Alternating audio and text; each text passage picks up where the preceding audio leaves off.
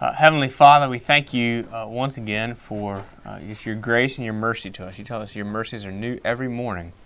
So we thank you for the promise of this day, that we have woken up to your grace and received your mercy afresh. We thank you that comes by the grace of your Son, Jesus. Lord, we know that same mercy, that same grace will be available to us tomorrow morning as we wake up and head off to work and the next day and the next. And so we ask, Lord, now that you would inform us, equip us, strengthen us to the task that you have called us to. We ask this in Jesus' name. Amen. Well, we have been speaking of work the last 3 weeks or so, and this is the last of a three-part series. It's been really helpful for me, just as I have thought about work, and it's helpful for me as a minister, a vocational minister, to think about my own work, but also to think about how the people to whom I am charged with ministering spend their best waking hours, and what does the church have to say about that. So I appreciate for those of you who have been to the classes and for you being here today that it helps me, but I hope it's helped you as well. Some of the things that we have said in these last couple of weeks is that God made humanity to work. This work was given prior to the fall. Work is not a result of the fall. We treat it that way sometimes. We're just aiming for retirement or a vacation or a weekend or whatever it is, but we're actually given to work. It's good and right that we find joy and satisfaction from doing a job well done or for providing for our family. That there is, because of that, because there is dignity in all work, or all types of work anyway. Because we were created to contribute and to produce and to grow and to create.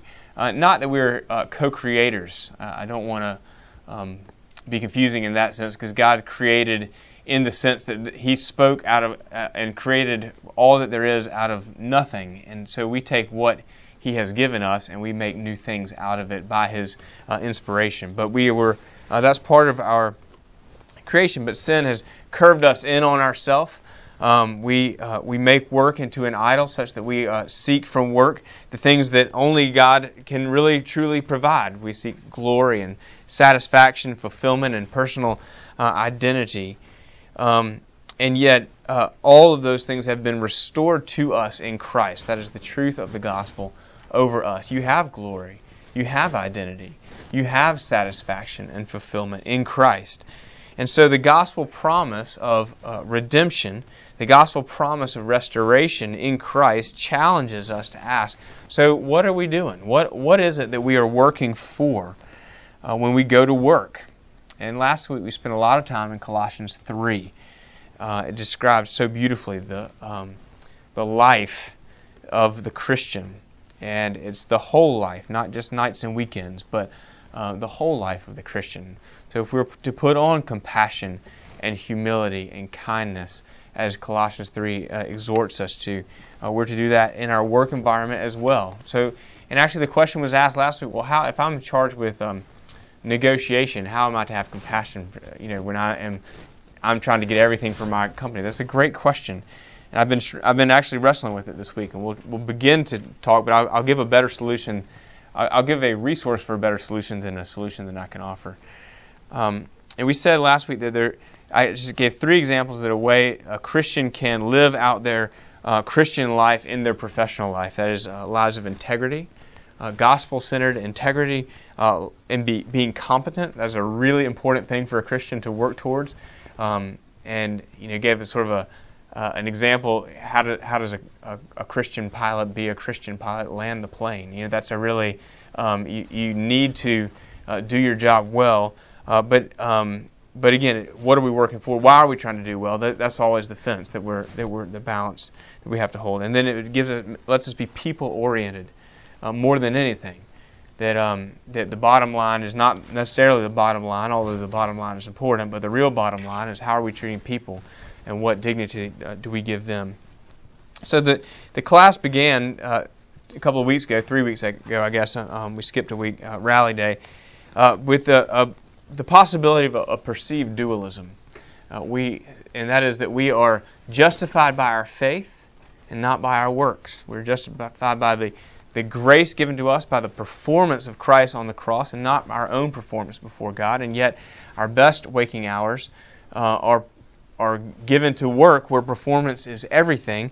And I was wondering if that might create sort of a dichotomy. And I think it does if we don't give some thought to how the two overlap. But I hope that what we take away from this class, the two do overlap. If we don't let them overlap, we operate from competing worldviews. Where outside of work, we believe that we're justified by faith, and inside of work, that doesn't really work, that worldview. So we create another worldview where, where performance is everything. Where we're justified by our performance, our identity is tied up in our performance.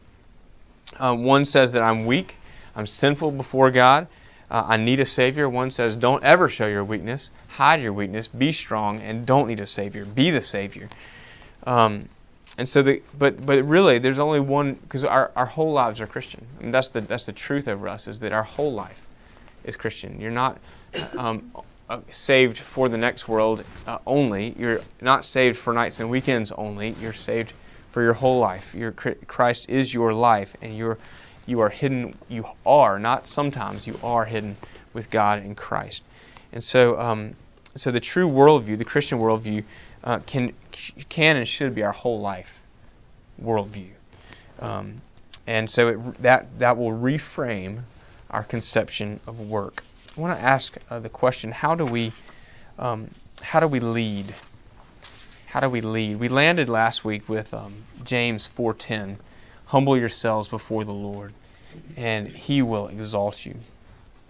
But I want to look at, there's this episode from Mark, and it's in a couple of other Gospels as well, but the request of James and John, and I'm no leadership expert, and so I don't. This isn't really intended to be a how-to of leadership, but I would love some conversation.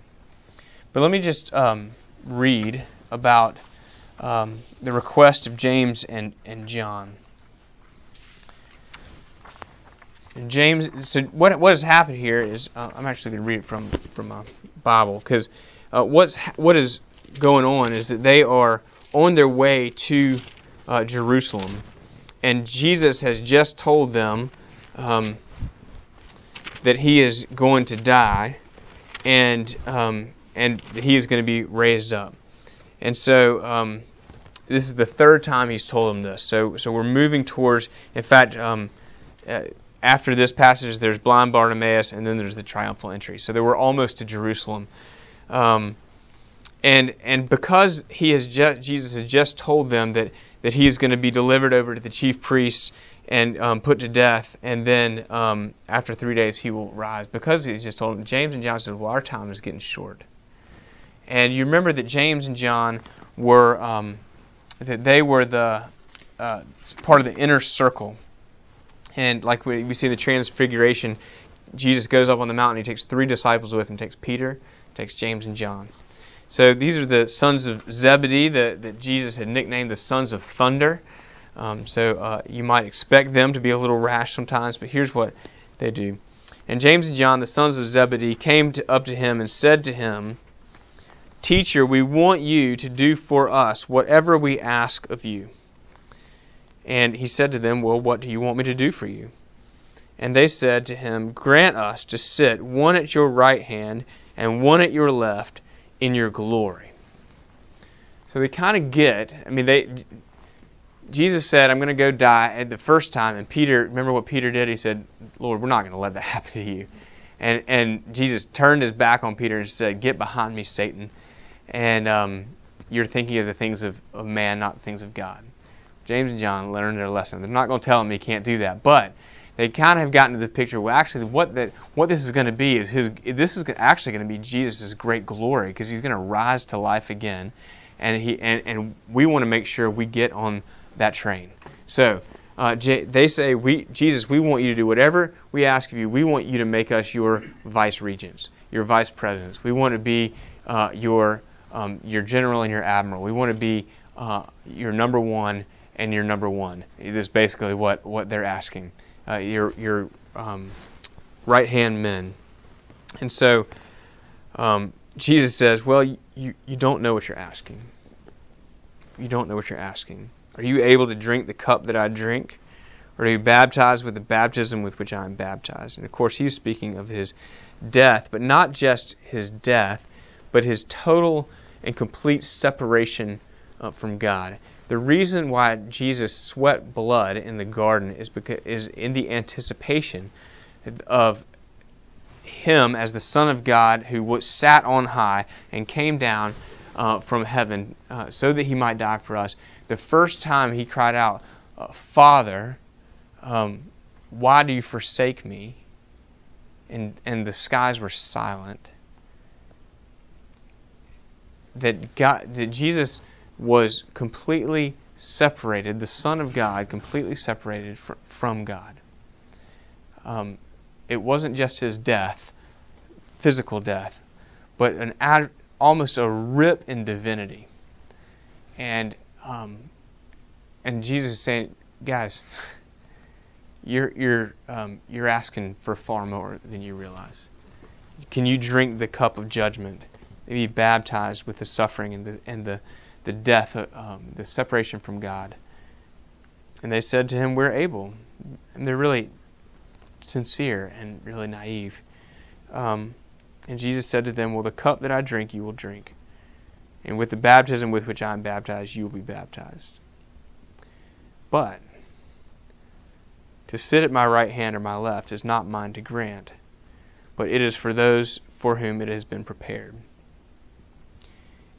And when the 10 heard it, that's the other 10, they began to be indignant at James and John. So James and John, they're trying to be great in the kingdom of God, and their pursuit of their own greatness causes a division. Right at the culmination of everything Jesus has been working towards, causes division among the 10. Well, Jesus, the great reconciler, brings the 10 back together and says this. He says, you know that those who are considered rulers of the Gentiles lord it over them, and their great ones exercise authority over them. But it shall not be so among you. But whoever would be great among you must be your servant, and whoever would be first among you must be slave of all. For even the Son of Man came not to be served, but to serve, and to give his life as a ransom for many. Okay. Let's hear from the great prophet Calvin.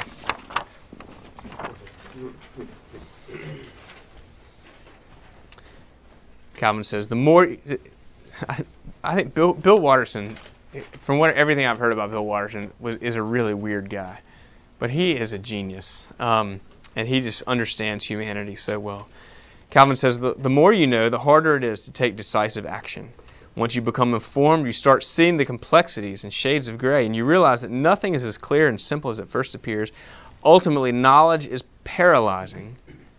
Being a man of action, I can't afford to take that risk. And so he throws it away. Really, the first, well, Calvin, of course, says, you're ignorant, but at least you act on it. So then the second one, I'm so smart, it's almost scary. I guess I'm a child progeny. And then the last frame, people think it must be fun to be a super genius, but they don't realize how hard it is to put up with all the idiots in the world. And Calvin says, isn't your pants zipper supposed to be zipped up in front? So, yeah. Oh, it's supposed to be in the front. Yeah, it's supposed to be in the front. I just thought those were great. The leadership begins with how we view ourselves. Not how we view our job or the task at hand, not even how we view others in our charge, but how we view ourselves. Because how we view ourselves then determines how we view the others that we are in relation to. So James and John are in the inner circle, but so is Peter. And they say, well, he's only got a right hand and a left hand. We want it to be us. So they're cutting Peter out of the inner circle. They're seeking glory for themselves, and they really don't know what they're getting themselves into. And it creates division. Any just reflections on That as we read James and John and how we, the idea that how we view ourselves is the beginning of leadership. Any thoughts that you have on that? How are you challenged by this? Your first reading of this passage.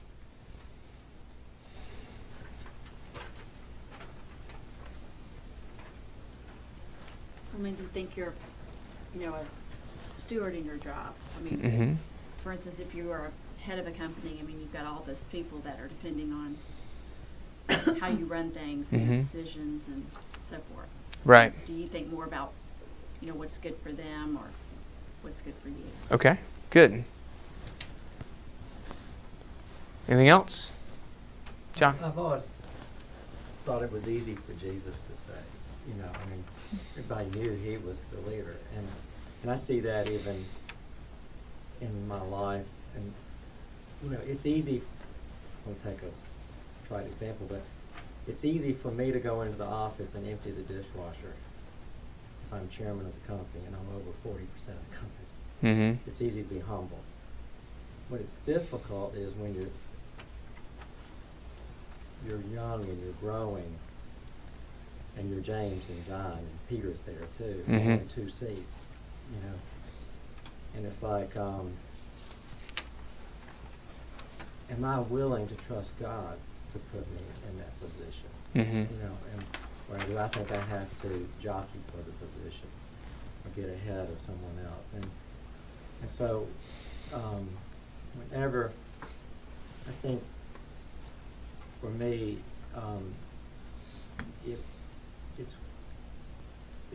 I'll start where I ended. It just seems like it was easy for Jesus to say, Mm-hmm. because he was Jesus. He was the leader. Yeah. They were running across the lake to hear him, Mm-hmm. not to see James or John or Peter. But I will also say, I think what application does it have to me is, who am I depending on to find my place, wherever it is? Well, yeah, I agree with what you said. Although I think it's pretty hard to have humility as the principal shareholder, because if I am emptying the dishes, I personally am wanting to make sure everybody sees that I'm emptying the dishes.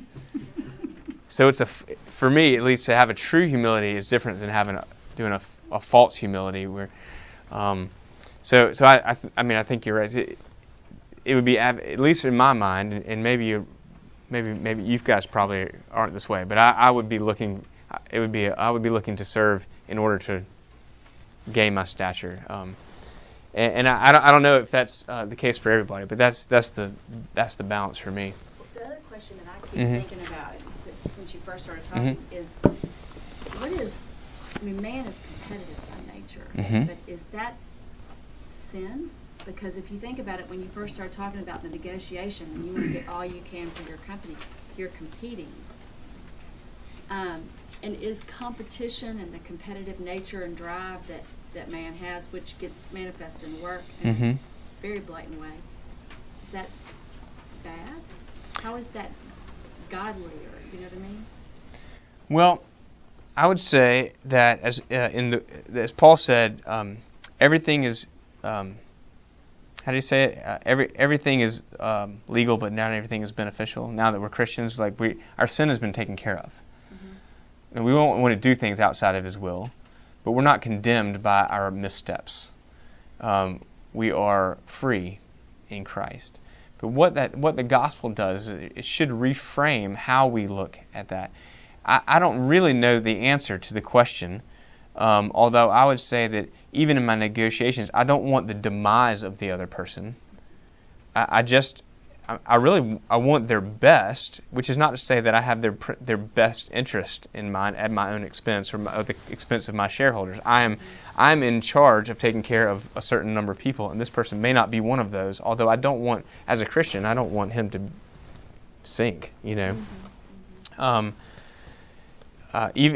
if you're a prosecuting attorney, you still want that person to be rehabilitated. So you still want the best. It just may not, it may not be. It is like Calvin says. There's shades of gray. What is it? What is right and what is best is not always clear clear cut. We're made for glory. I mean, that's what we were created for. It is not a sinful desire.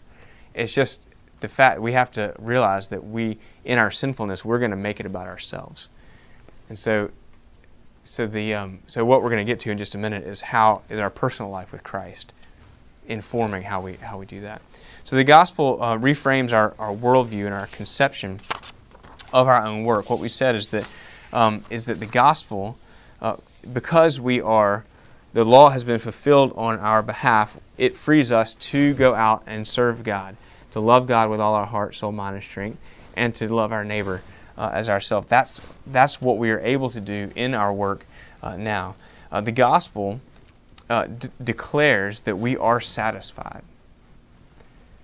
That is so hard for me to remember as a father, as an associate, just as a man. It's hard for me to remember that the gospel has declared that we are satisfied, which does not mean that every job we are doing means that we feel like we're operating at our full potential. Do you see the difference there? So we are. There may be things that you were created for that have a broader wingspan than. Or you may have a broader, let me just say that a different way. You may have a broader wingspan in your competence than the task that you were given for. And it doesn't mean that you shouldn't, I'm not saying that you shouldn't go and try to get into a position where you can really use your talents for the glory of God. But what I am saying is that even when we are given menial tasks, even when we are having to do something that really isn't fitting our gifts or our passions, that the gospel truth of our satisfaction before God is still true about us, and we are free, therefore, to do what we're given to do with excellence. And again, excellence, competence is a ministry of the Christian. Work is how God provides for us, and provides for us, but how God provides for others through us as well. Whether you're in a really glamorous sort of, an industry where the world looks as glamorous, or where you're sort of an industry the world might label as blue collar. It doesn't matter. Somebody needs those services, and we're called to do those with excellence. So the gospel declares that we're satisfied, and so we can approach work, again, from a place of service. It allows us also to be patient, and this is where I think you were speaking to, John. The gospel allows us to be patient and to serve in the meantime.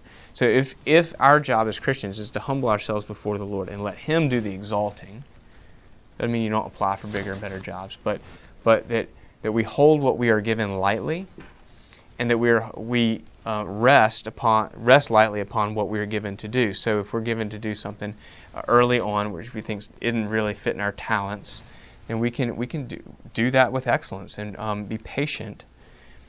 Serving in the meantime, allowing God to exalt us. That is hard. It's hard not to sort of look out and look beyond, and it's not a bad thing. But to hold that patience, hold that gospel truth about us is a discipline, to say the least. The gospel frees us to value personal relationships and partnerships.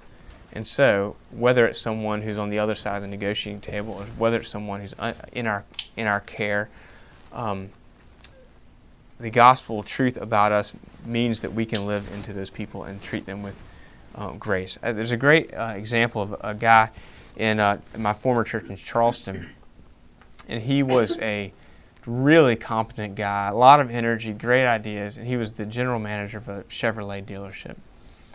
And I tried every which way to get him more involved in the life of the church. He was a really faithful guy. I just really enjoyed him, and I felt like if more people knew him, the more things he could do, he would just really contribute to the life of the church. But actually, the more I got to know him, the more I realized that he was doing his ministry in the dealership. It was the time he spent back in the back with the guys in the service department, or the ways that he would figure out ways to get cars and give them to people who needed them, and he would do everything he could to keep that anonymous. He would I remember a particular incident where he cared for someone who was they had fallen in their apartment and couldn't get to their cell phone or something. Anyway, he showed up at their house because they hadn't showed up at work and ended up taking it. It was just he has this constant ministry of care for the people that were working for him. And I kind of realized after a while, I'm just going to let that be your ministry, and I'm going to, I'm going to let that be good until God calls you to something else. So he was really valuing the personal relationships and using his office to live into the people that were under his care and to care for them. And, it's funny, like, as he was doing that, he was still taking care of the bottom line because he knew that if he wasn't taking care of the bottom line, he wouldn't be able to take care of the people. He was still taking care of the policies and his customers. But in the midst of all that, he got several offers to go to bigger dealerships and in the conglomerate that he was, and he just felt, at least at the time that I left, he just really felt like these were his people. This was the time this is the place that he was called to be. So that was interesting. He just felt really free to do what he was called to do right there. The last thing I'd say is that the gospel even allows us to be happy for someone who is elevated above our current station. That's a difficult thing, but if the truth is that God has given us what we are given to do and He's in charge of our lives, then when someone else, again, assuming there's fairness, assuming that person didn't, the stepson of assuming there's fairness involved, we can be happy for them and can be free to do what we're given to do. And so we serve and we gain in competence. We serve and we grow in competence. We serve and we grow in competence. And then good things are going to happen professionally. As we keep our eyes on the Lord and the task that He's given to us, we grow in our competence. Good things are going to happen. Problem is, I can't promise what good things. And redefining the good things is important. What does that? Does that mean the good things happen to do with our bank account or the schools our kids go to or whatever it is? Or does the good things, the blessing of the Lord that comes through the experience in the relationship? Or maybe it's all of it. I can't guarantee what the good things are. All I can guarantee is that if we serve the Lord, that the good thing and grow in our competence, then good things are going to happen. Any feedback or pushback on that? What I've said? So the gospel declares that we're satisfied, that we can be patient and serve, that we value personal relationships. Yeah. If I may, sure. I think we just have to accept the fact too that we're in a fallen world, Mm-hmm. and however we measure success, we shouldn't expect that it's going to work out fairly. And so I'm just saying it's. Well, it doesn't have to be fair as long as it works out to our advantage, right? But I think one of the things that is, I hope I would like to instill into my children, is like the lady said in Memphis, where it's a broken world, it's a fallen world, and that doesn't mean you sit down and whine. You go to work. But at the end of the day, it's our relationship with Christ, and it's our relationship with others. And you push against that as you're climbing the ladder. But at some point, I think you just realize, I think it's important to realize that it's a fallen world. Yeah. We went to in Charleston. We went to a pediatric practice that was specifically Christian. They were very, very good doctors, but they were all involved in medical missions and really involved in their churches. And one time we brought Caroline in. We had an appointment for Caroline, but Thomas had gotten really sick that morning, and so we brought them all in and we said, "Hey, I know this is Caroline's appointment. Can you take a look at Thomas?" We've actually had an experience at the the clinic or whatever, the emergency room clinic, one time where the weekend clinic where the doctor said, "You're going to have to make an appointment," and she wouldn't treat the other child. But this doctor said, we pray every morning that we'll be prepared for what God brings us, and so I'd be happy to see Thomas. I mean, he charges for it, but it was great. He's just, we'll just work it in, and no problem. So that was, they said their prayers, and they walked in that and trusting that God had heard their prayers, and they were really receptive to it. What I always try to tell my staff and their ministry staff, well, I'm sorry, they are church staff involved in ministry, that the fuel for our ministry is our own personal relationship with the Lord. And don't go minister to youth or planning things for the nursery or doing small groups or teaching if you are not prepared personally with the Lord. What you do with the Lord is going to fuel that. You're going to that's where you're going to get your ideas. That's where you're going to get your peace. And so that has to be true about all of us if what we do in the world is what God has given us to do. You can't hold the balance. You can't be happy for someone else when they get elevated beyond your station. You can't see people as people rather than as commodities unless you are with the Lord. And even then, it's still hard. But it's that constant, just routine, personal, devotional discipline that is the key or a key to holding the Christian worldview throughout our days.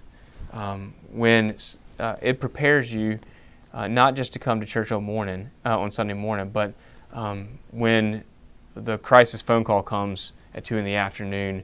from your business partner, or when the insurance rep says, we're upping our bills and you can't pay it, or whatever it is that it comes to you in your business. It's that personal prayer and Bible study, fellowship, and worship. The last verse I have there, Acts 42, Acts 2:42 and 43. And they devoted themselves to the apostles' teaching and the fellowship, the breaking of bread, and the prayer. So they devoted themselves to the doctrine, the apostles' teaching, to community, to the fellowship, and to worship. That's the breaking of bread and the prayers. They devoted themselves to that. As we devote ourselves there, then we just remember that it comes into the workplace. I mentioned this book a few times. Every Good Endeavor, we have it in our bookstore. It's the best thing I've seen on. The subtitle is Connecting Your Work and God's Work.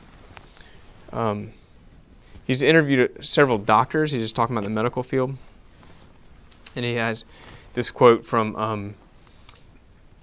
It said, "Several doctors told me that only the gospel enabled them to see the traits of pride, cynicism, and detachment that were creeping into their own characters, and so they're looking at their own character and what their work is doing to them, and through the gospel lens." And one said, "In the early days of a medical career, you'd work such enormous hours that your prayer life just dries up. That is deadly. Only if Jesus stays real to the heart can you be consistently joyful enough in Him to avoid making medicine your whole self-worth." Well, that's not just a medical problem. That's a people problem. If Jesus stays real to the heart, can you be consistently joyful enough in Him to avoid making your career your whole self-worth? It is a really important discipline. Whether it's the Bible in a Year program or small groups or any combination of those things, to be growing in your faith and drawing from that and bringing that into your work. I want to kind of run short on time in terms of talking about vocation. Just simply to say this, that a vocation is. I was going to talk a little bit about calling and a few ideas about that. But I'll just say this, is that vocations are like marriages. Is that I think we pretty much any of us can make just about anything work, except some are going to be better than others. And some things we're more compatible with. And so we can do it. It just may be harder for some than others. So I would be a terrible accountant, but I could probably do it. I just wouldn't be, there's other people a lot more compatible with that. So I guess the reason I say that is because it sounds like a downer on marriage, doesn't it? I don't mean it that way.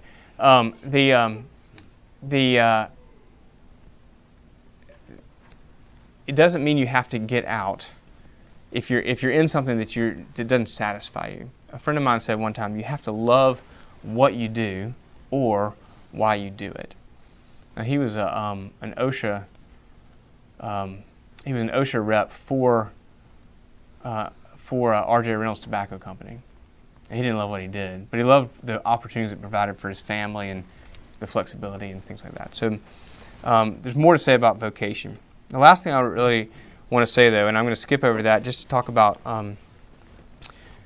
just to ask the question, what would it look like to have an entrepreneurial spirit within your field? Not that you're an entrepreneur in the sense you're going out and starting new businesses, maybe that's your field, but that as a Christian, that you are, what might God be able to do through you in your field?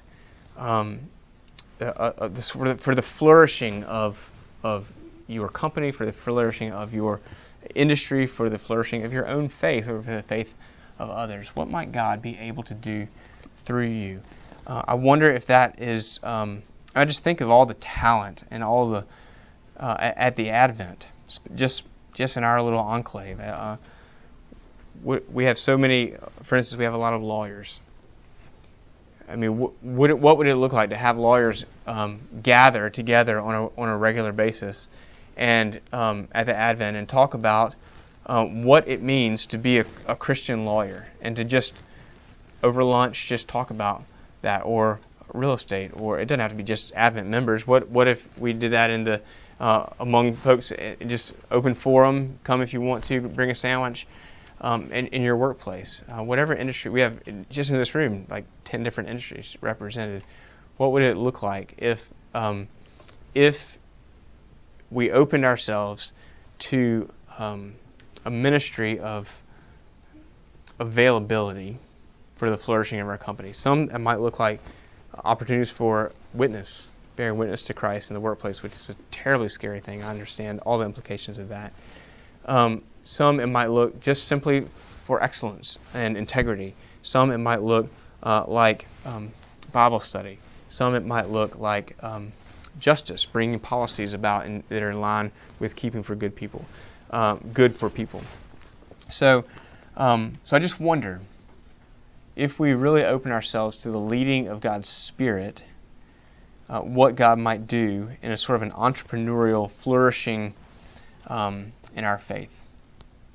Any quick thoughts on that before I got to go to church, but I just wonder if we have any quick thoughts on what that might look, just an idea or something like that pop in your mind. Yeah, Catherine. Barry McCrae was one that set that example of living his faith, and people would come to him, close the door, and say, I haven't believed for a long time, but living his example brought other people to at least question and see what it's like to live your faith in your work. Yeah, God really gifted him in a particular way that he was really open in such a way that guys just felt comfortable coming and talking, and he was willing to do that. So that is one great way for sure.